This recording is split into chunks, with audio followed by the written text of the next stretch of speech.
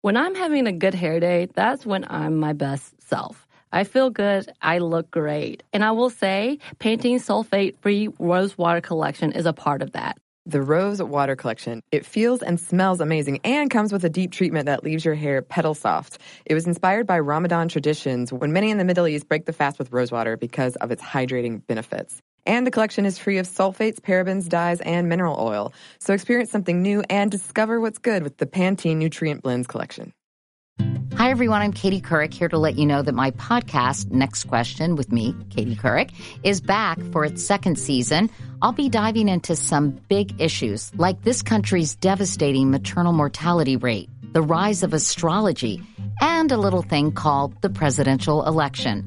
Listen to Next Question. It comes out every Thursday on the iHeartRadio app, Apple Podcasts, or wherever you get your favorite shows.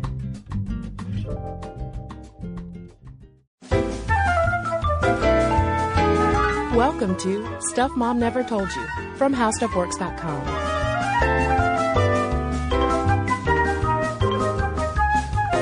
Hello and welcome to the podcast. I'm Kristen. And I'm Caroline. And I am surprised we haven't done this podcast sooner, Caroline. Indeed. Because we're talking about none other than Susan B. Anthony. That's right. One of the mothers of the women's rights movement.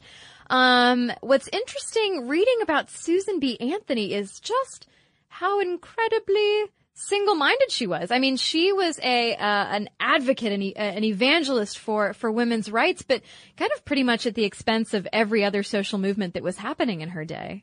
Yeah, I feel like when we hear about Susan B. Anthony, it's in very broad terms of she's this amazing figure in women's history, but we aren't offered many of the details. Right. And there are so many fascinating details. And we're talking about her this time of year in particular because her birthday was February 15th. She was born in 1820 in Adams, Massachusetts. And she never married, never had kids. And I mean, I don't understand how she would have had kids because how she even had time to do all of the things that she did astounds me, because not only was she an advocate for women's rights and voting rights, she was also an advocate for reform in labor, education, voting, dress, marriage, divorce, everything. Yeah, and, talking about her being single-minded, Kristen and I have talked about dress reform on the podcast before and women wearing pants and so on and so forth. And good old Susan B. actually gave it a shot. She tried to wear reform dress for a while, but the negativity, the abuse that she endured for wearing these newfangled clothes, she was like, screw this, everybody's seeing my clothes and not hearing my message. So Susan B. Anthony, of all people, gave up on dress reform because she was like, no, you are going to hear what I have to say about women's rights.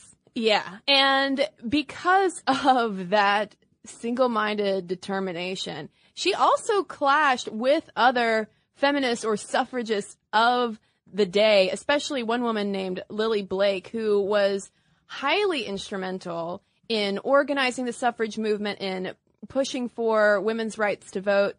But you probably haven't heard the name Lily Blake because the thing about the history of women's suffrage in the United States is that Susan B. Anthony made a lot of it, yes, but she also wrote it, too. Yeah, and so she was basically like a PR master, Susan B. Anthony was. I mean, she wrote, History of Women's Suffrage that kind of presented it all as one seamless, integrated, smooth movement, that just carried all women as one with it. And that's not really the case. Yeah, I mean, as a study that we found in the Canadian Review of American Studies points out, because Susan B. Anthony was so masterful and effective at sort of controlling this narrative of that 19th century women's movement, that the contributions of women like Lily Blake, Lucy Stone, Matilda Jocelyn Gage, and others were sort of minimized to the point of not really being included at all. Yeah, and there were a lot of women, even her very close partner in crime, Elizabeth Cady Stanton, a lot of women who were thinking like, well, no, I also want to advocate for other social movements. I want African Americans to have the right to vote. I want them to be on equal footing. I want African American men and women to be equal with white men and women. But Susan B. Anthony was just not having it, to the point where she did not even agree with the passage of the 15th Amendment because it did not support women's right to vote. But let's not get ahead of ourselves, because there is a lot to talk about. But let's first talk about where Susan B. Anthony came from, because she has interesting roots. She was born, as I mentioned, in 1820 to Quaker abolitionists. So abolition was very much in her blood. Right, and they would have all sorts of anti-slavery friends and family coming over to gather at her parents' farm. Even people like Frederick Douglass and William Lloyd Garrison came by for these discussions. Yeah, and the first thing that she did when she grew up was become a teacher. And that was really when she started becoming active with advocating for reform, because it was through teaching in the late 1840s and into the 1850s that she started advocating for things like coeducation, equal education opportunities regardless of people's race, better pay for female teachers. Yeah, and she argued that all schools, colleges, and universities should open their doors to women and previously enslaved African Americans. And during this time, in the 1840s and 50s, while she was head of the girls department at a school, she joined the Daughters of Temperance, which was a group that tried to draw attention to the effects of drunkenness on families and campaign for stronger liquor laws. And in 1848, she actually delivered her first public speech for them. But as we'll see, even though she was heavily involved with them, she kind of wasn't into that movement wholeheartedly either. Yeah, and it's in 1851 that Amelia Bloomer, who, speaking of dress reform, Amelia Bloomer of Bloomer's fame, introduces Susan B. Anthony to Elizabeth Cady Stanton. And those two, like you said, they become essentially partners in crime in a way of organizing the suffrage movement and protesting against men who wouldn't allow them to speak. And they really join up forces to promote the women's movement and abolition and temperance for a little while, at least. Right. And in 1852, Anthony attends her first women's rights convention in Syracuse, the famous meeting in Syracuse. But things don't go so well. Moving down the road in 1853, Susan B. Anthony was refused the right to speak at the state convention of the Sons of Temperance in Albany. So she and buddy Elizabeth Cady Stanton founded the Women's State Temperance Society, the first temperance group organized by and for women. Because she's like, okay, hello, women are part of this movement too. We're a big part of this movement, and you're not even going to let us speak? Okay, we'll go over here and start our own group. Yeah, and I feel like that formation of the Women's State Temperance Society, that rebellion and movement away from the Sons of Temperance, is one of those first really significant milestones of the suffrage movement. And it's kind of that activism that starts to really fuel this movement for getting women the right to vote. And at the same time, too, she's also heavily involved in the abolition movement. For instance, in 1856, she becomes an agent for the American Anti-Slavery Society. And with that, she starts to encounter the first real public opposition to her and her activism. For instance, she ended up being hanged in effigy, and her image was dragged through the streets. Things were thrown at her. Not everybody was happy about SBA supporting abolition, but that certainly didn't discourage her from supporting the cause of abolishing slavery and having equal rights for African American citizens. For instance, in 1863, she, along with Elizabeth Cady Stanton, organized the Women's National Loyal League, which petitioned for the 13th Amendment. And as this anti-slavery movement is happening, we also, at the same time, have progress being made in terms of women's rights as well, at least on the state level. Right. In 1860, with the weight of Susan B. Anthony behind it, the New York Married Women's Property Bill was enacted, which allowed married women to own property, keep their own wages, and have child custody. And it actually became a model for women's property laws in other states. And this social movement, the social success, preceded in 1868, the publication of The Revolution, which was a newspaper that Anthony published with Stanton. And the masthead of the publication said, "Men, their rights and nothing more. Women, their rights and nothing less." Yeah, and so what you see throughout the 1860s is Anthony and Elizabeth Cady Stanton really splitting their time between abolition work, labor reform, women's rights. For instance, on the labor front, they were in New York advocating for 8-hour workdays and equal pay for equal work, which, okay, the State of the Union was very recent, and President Obama was saying equal pay for equal work. We're still talking about that, but pretty revolutionary for the time to be saying that in 1868. And Anthony was encouraging women who were working in sewing and printing in New York to form their own unions, because at the time they were barred from men's unions.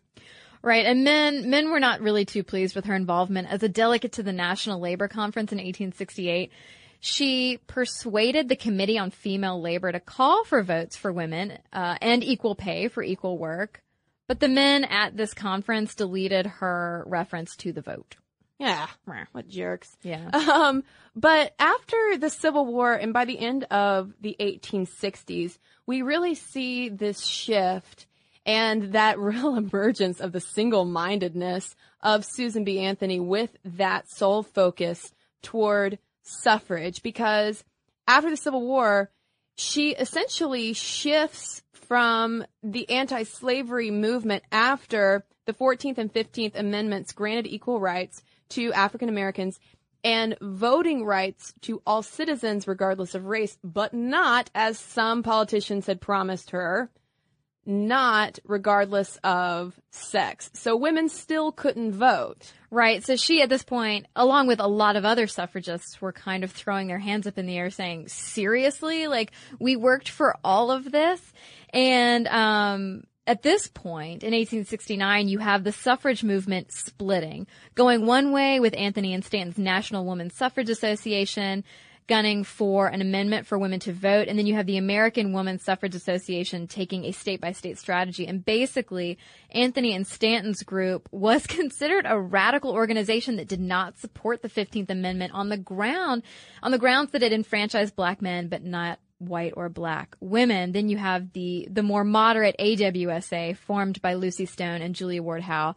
It was basically like, let's try to just make some gradual movements. Let's, not try to tackle everything all at once. Let's get this amendment passed so that black men can vote, and then we'll have our day. And Anthony's like, nuh-uh.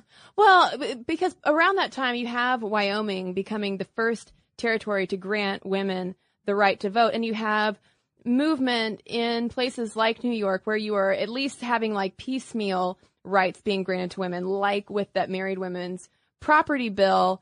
And what came to mind when I was reading about this was arguments over how best to advocate for gay rights, because at first some have said that for gay marriage, at least, the best is to have a nationwide amendment. But really what's been happening now is more of, obviously, the state-by-state approach. And then finally, with one fell swoop, you have a national amendment. And Stanton's and Anthony's National Women's Suffrage Association has been painted as this radical group, but this is also where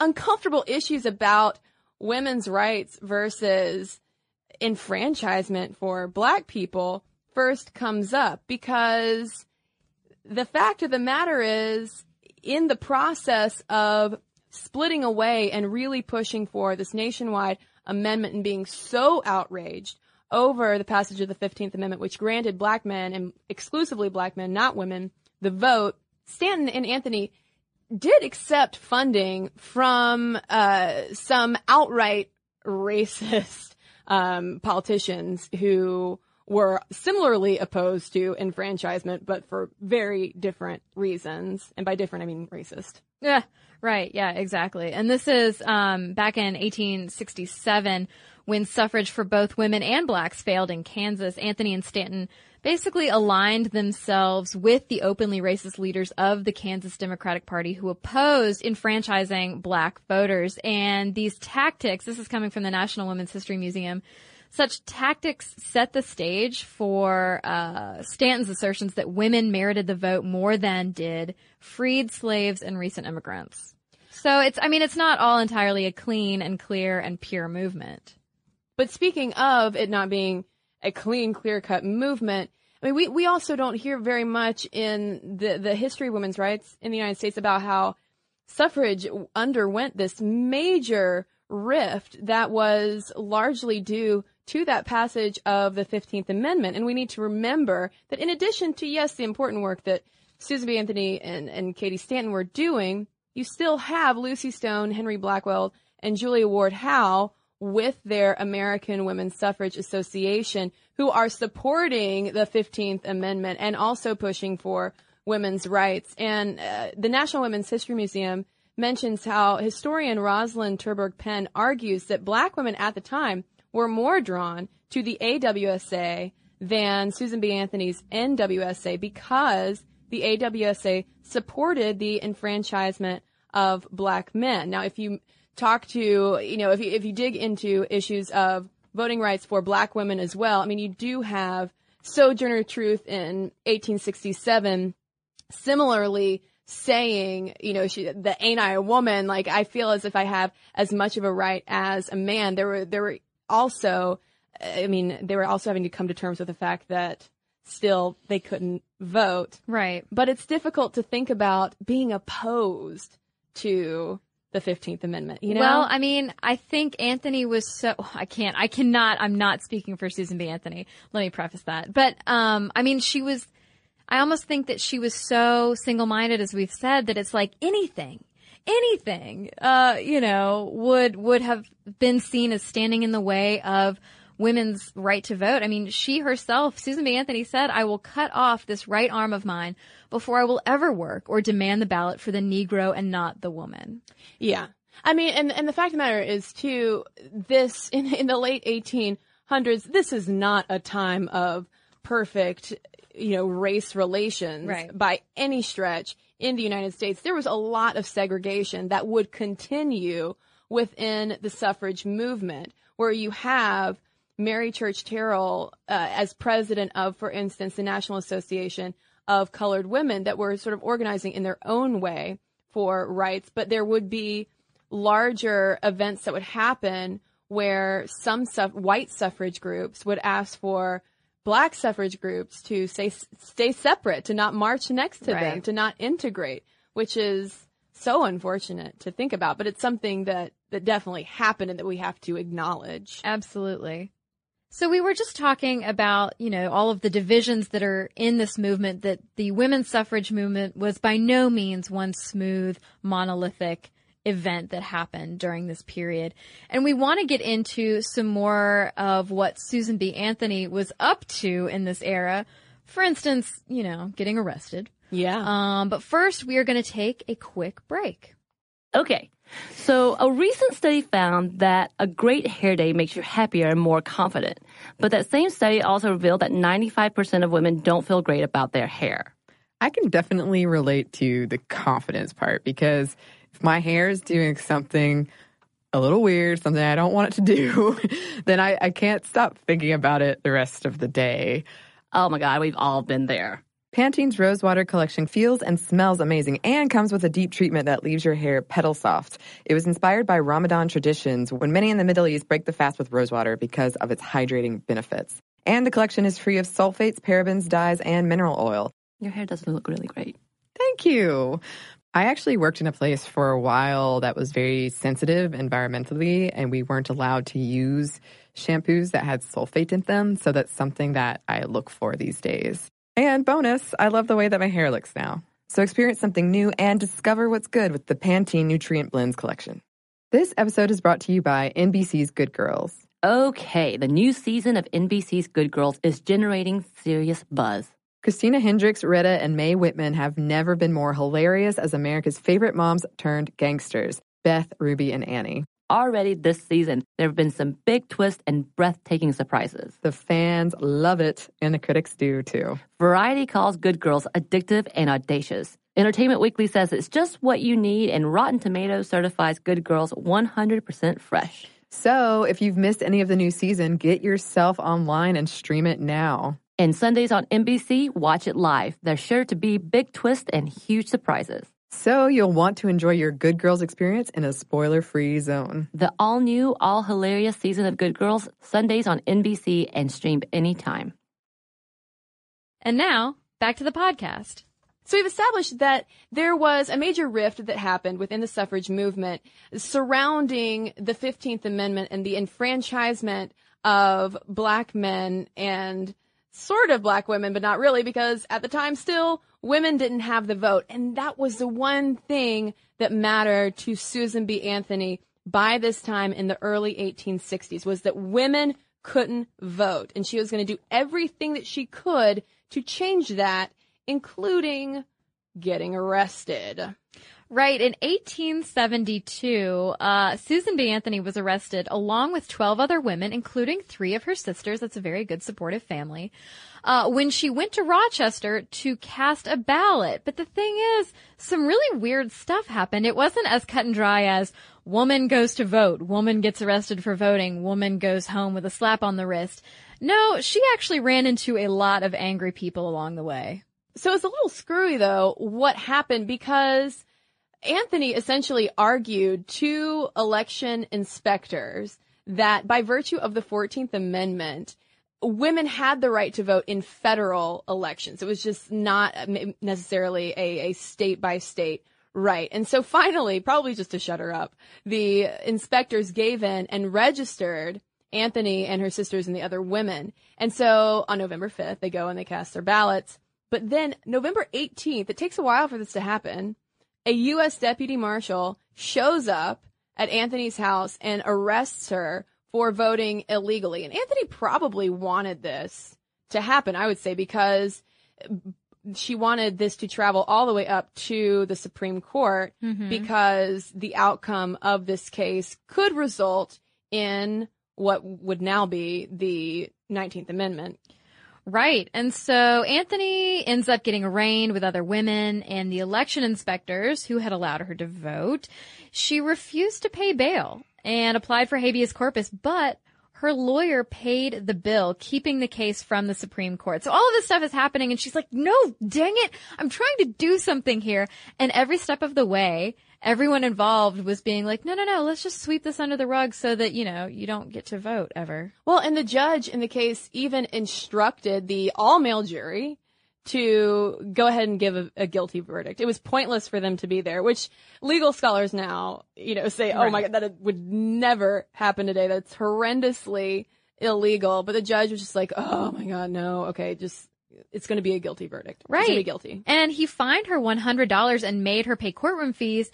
But when she didn't pay, he didn't imprison her, therefore denying her the chance to appeal.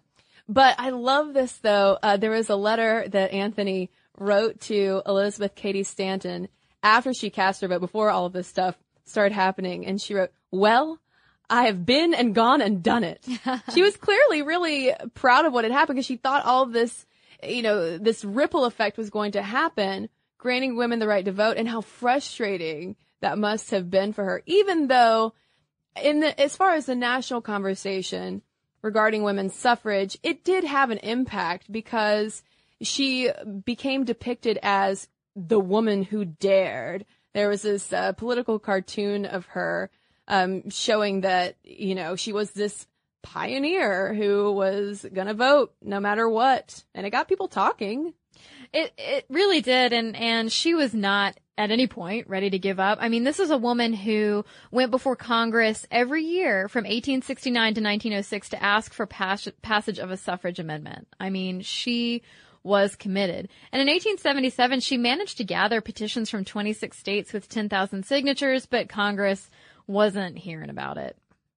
So 10 years later, not an easy 10 years, but 10 years later in 1887, the previously separate suffrage organizations, NWSA and AWSA, merged into the National American Woman Suffrage Association, with Stanton as president and Susan B. Anthony as VP. And I can only assume, reading all that I read about Susan B. Anthony's personality, I can only imagine that she was sort of like, I'm going to make you president. Like, I have a feeling she wouldn't stand to be VP if she didn't want to be VP. Yeah, no, and she really did rule with an iron fist. She didn't take very kindly to other women who wanted to be as outspoken as she was. I think she really enjoyed being the figurehead of this movement. There were even times when she belittled the work of Elizabeth Cady Stanton because it wasn't specifically in line with her vision for how the women's rights movement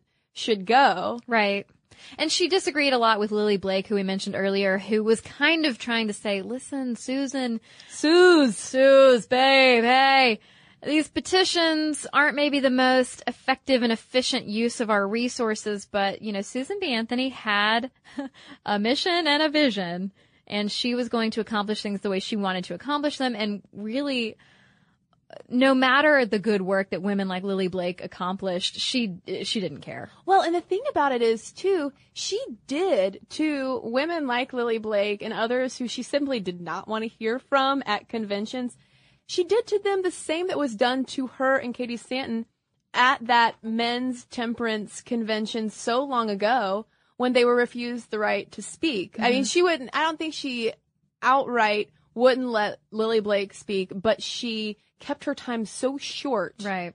It was almost pointless for her to go up there. So, yeah, I mean, I guess in order to be such a powerful leader at that time, you kind of had to be that ruthless, maybe. Mm-hmm. But I do think that her memory has been whitewashed as just sort of some trailblazing saint for women, whereas she was not always a friend to all women.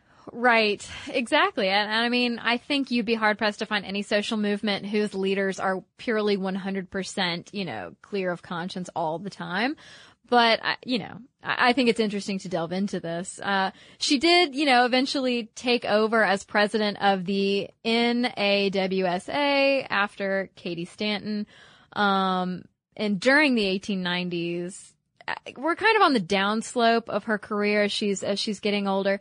She kept that focus on education. I mean, talk about a single-minded focus. Maybe when she felt more comfortable, she put a little bit more focus back into education. She did serve on the board of trustees of Rochester's State Industrial School, campaigning for co-educational and equal treatment and opportunities for boys and girls.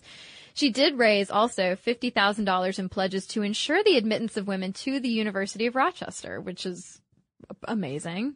And this whole time, she's working on the History of Women's Suffrage, the book, co-authored by her and Elizabeth Cady Stanton and Matilda Jocelyn Gage, who I feel like must have felt like a total third wheel because you really never hear her name mentioned. But the publication of this book in 1902 was significant because it sort of cemented the fact that history would always look upon her. This was her writing the historical record of her leadership, essentially.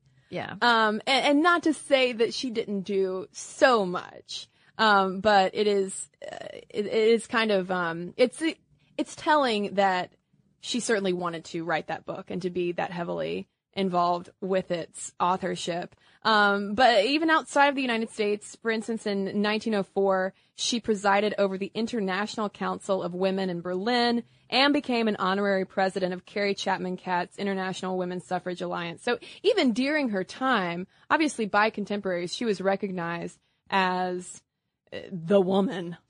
Right. And I think it's interesting that, she did work so hard to gloss over the rifts in the suffrage movement. Because, think about today when people talk about women catfighting and infighting and, women can't be friends with each other. Women can't trust each other. All of that stuff. I think in her own way, in her own time, Susan B. Anthony was trying to be like, look, we've got this. Yeah. It's okay. We are not fighting. We are all working together for the same purpose. Granted, she might not have gone about it in the most delicate way, but I think in her own way, she was trying to make it seem like the strongest possible movement. Well, and what's so startling too, when you read about these sometimes glossed over details about the women's rights movement, this early suffrage movement, these first feminists, is that a lot of the issues and the infighting that you hear about in terms of inclusivity, racial diversity, intersectionality, to toss out a word that Susan B. Anthony, I'm sure, never used, it's all the same thing. Mm-hmm. We're still having these same conversations. Why is that? Why? I just want to know that. Follow-up podcast. Why? Because it's like history continues to repeat itself in different ways, whether it's through a book about the history of women's suffrage or on Twitter, you know? Right. I mean, I think you have women across the ages who are trying to break out on their own and get what they see as the rightful end to their efforts. Yeah. You know, whatever that rightful end may be. You know, obviously Susan B. Anthony was not campaigning for everyone's rights. Yeah. She was campaigning for what she found to be the most important. And it wasn't until after her death, she died in 1906, it wasn't until 14 years later that the 19th Amendment, known as the Susan B. Anthony Amendment, was ratified. Yeah, and I mean, that's, of course, you know, going back to the fact that there were so many other women involved and it was named after Susan B. Anthony. But it is like, you know, this woman just, you know, spent every moment of her life living and breathing this, and then to not see it come to fruition, you know, that's, you know. Well, think about it. The only time she ever voted was in 1872 when she was subsequently arrested. Right. That's gotta be, it's incredible to think about. But also, no, I'm not trying to diss on SBA, but even though the amendment is called the Susan B. Anthony Amendment, Elizabeth Cady Stanton wrote it. You know, it's just yet again. I mean, but hey, she was the figurehead, for better or worse. Yeah. I mean, eventually, I guess, for better. But what is concerning though these days is how Susan B. Anthony's legacy has been co-opted by more conservative groups. She's been used as a figurehead of sorts for anti-abortion groups, actually, for some people who say, oh, well, you know what, Susan B. Anthony today would not stand for the same platforms as, you know, self-described feminists would in the 21st century. Right. And groups like Feminists for Life of America kind of base this notion on quotes like, it's important to help bring about a better state of things for mothers generally so their unborn little ones could not be willed away from them. They also base it on articles published in the publication The Revolution calling abortion child murder or antenatal infanticide. But there was a conversation that we saw with Deborah Hughes, who's the president and CEO of the Susan B. Anthony Museum. And she's saying, look, guys, you can't take a modern day discussion about anti-abortion or pro-life or pro-choice or any of these things and apply them to a woman who lived in the 19th century. Because the truth is that abortion today and abortion in the 19th century were two very different things, and the conversations were different. Well, and even the perception of pregnancy was different. It wasn't until much later, until probably the 4th or 5th month of pregnancy, when the so-called quickening happens, when you could first feel a baby's movements, that you were actually considered pregnant. Whereas today, obviously, you can know from days after conception. Right. And so back in the day, it was more an issue of the fact that abortion was what we would call now late-term abortion, and it was so dangerous. There were not nearly the medical advances that we have today, and so it was more an effort to protect women and their health than it was necessarily to talk about the fetus. And as far as children being willed away from families, that wasn't an abortion reference at all, really. It had to do with the fact that fathers at the time were basically able to sell their children into indentured servitude, and the mother couldn't do anything about it. Yeah, I mean, women had absolutely no rights over anything, whether it be property or if they were to get a divorce, there would be no question over who would get child custody. You know, they had nothing at the time. So that was more a conversation regarding needing more rights for women rather than outlawing abortion. Right. And Susan B. Anthony never advocated for the criminalization of abortion. And that's a topic that actually was discussed in her day, and she never hopped on that train at all. Single-minded again. So it is important then to, you know, keep an ear out if you hear about organizations like Feminists for Life in America or the Susan B. Anthony list, which is dedicated to getting pro-life candidates elected, that they are, you know, using the Susan B. Anthony name in a way that she probably would not approve of. I mean, honestly, thinking about Susan B. Anthony, I don't think that she would want her, I mean, unless she personally approves of it, you know, I don't think she would appreciate having her name or likeness used on anything, because she was a little bit of a control freak. Yeah, zombie Susan B. Anthony is going to be real upset. Yeah, this is true. Okay, so a recent study found that a great hair day makes you happier and more confident. But that same study also revealed that 95% of women don't feel great about their hair.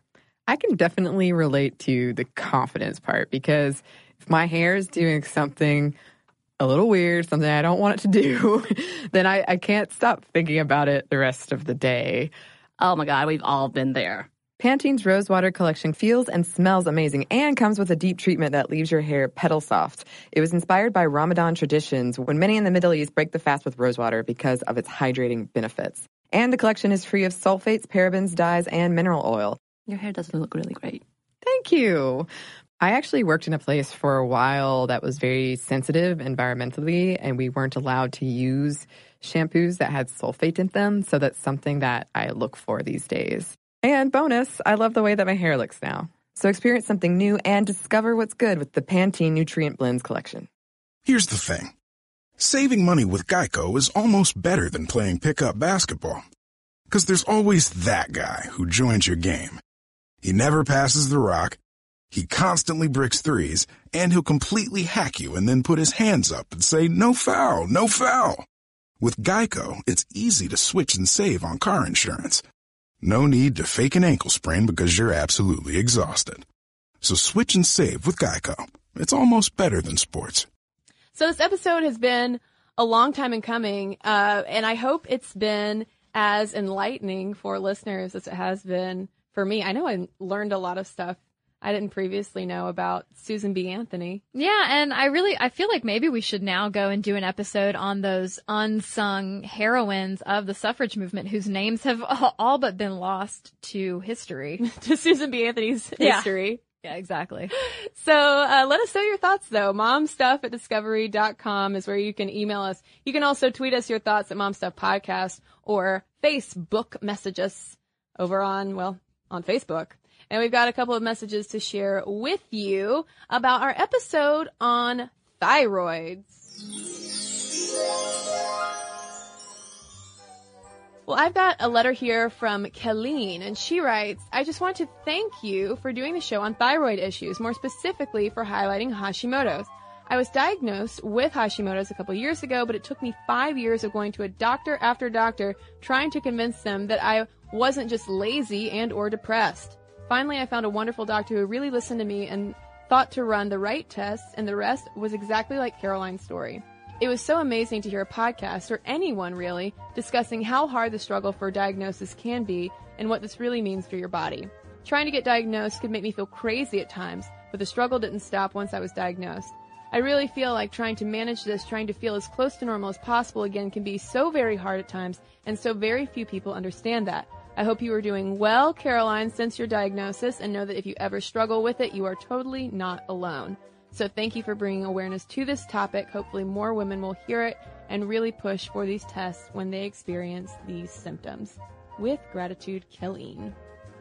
Well, I'm glad that our conversation struck a chord with people. I wish I had heard a podcast about thyroids myself. And I have a message here from Lauren talking about her own thyroid experiences.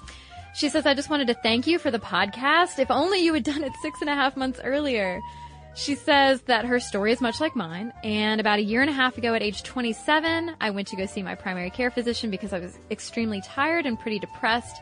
At the time, I thought I may have been anemic. I never even considered thyroid issues. My doctor ran some basic blood work and included a screening of my TSH levels. The results showed that my TSH was quite elevated, more than 75 when the normal range is 0.4 to 4.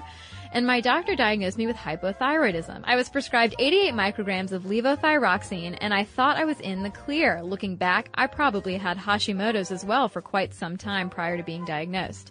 Fast forward about a year to about 7 months ago, and I went in for my yearly physical.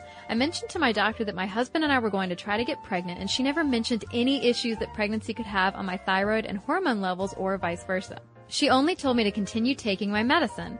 Well, my husband and I were successful at getting pregnant fairly quickly. At my first prenatal checkup at 9 weeks pregnant, my basic blood work showed that my TSH levels were once again out of whack at over 14. After doing some research, I found that my thyroid levels really should have been managed into a narrower range pre-pregnancy, and that my medicine should have been adjusted as soon as I found out I was pregnant. I also read the numerous studies that showed the effects of my hypothyroidism on my unborn child. As a woman in her first trimester, I was already so hormonal, and to find out that my chances of losing the baby were higher than other women and that my baby could have learning and developmental issues was absolutely horrific. Luckily, I am now under the care of an endocrinologist who is monitoring my thyroid issues much more closely. Once my husband and I got over the shock of the bad news, we started to joke that if our daughter has developmental issues, we will just give her a mama's thyroid issues bell curve. Yeah, still not funny, but it's helping us to cope.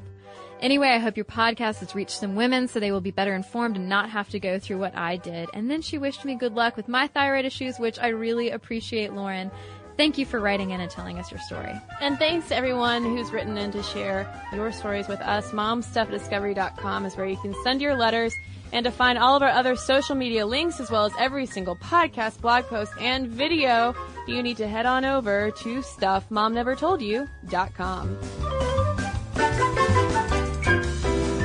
For more on this and thousands of other topics, visit howstuffworks.com.